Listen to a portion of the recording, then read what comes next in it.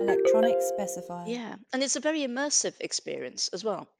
So during those sprints, the students work as teams, and during that each team works on that challenge together. And so it's very interesting to watch the behaviors develop, as in they start to identify who's good at what.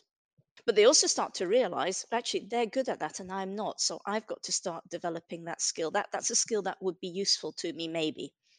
They don't stay in the same teams throughout the 3 years that they're here. It is only a 3 year, it's a very accelerated, intensive course.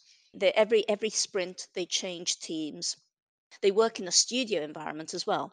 So it's very hands on. Electronic Specifier.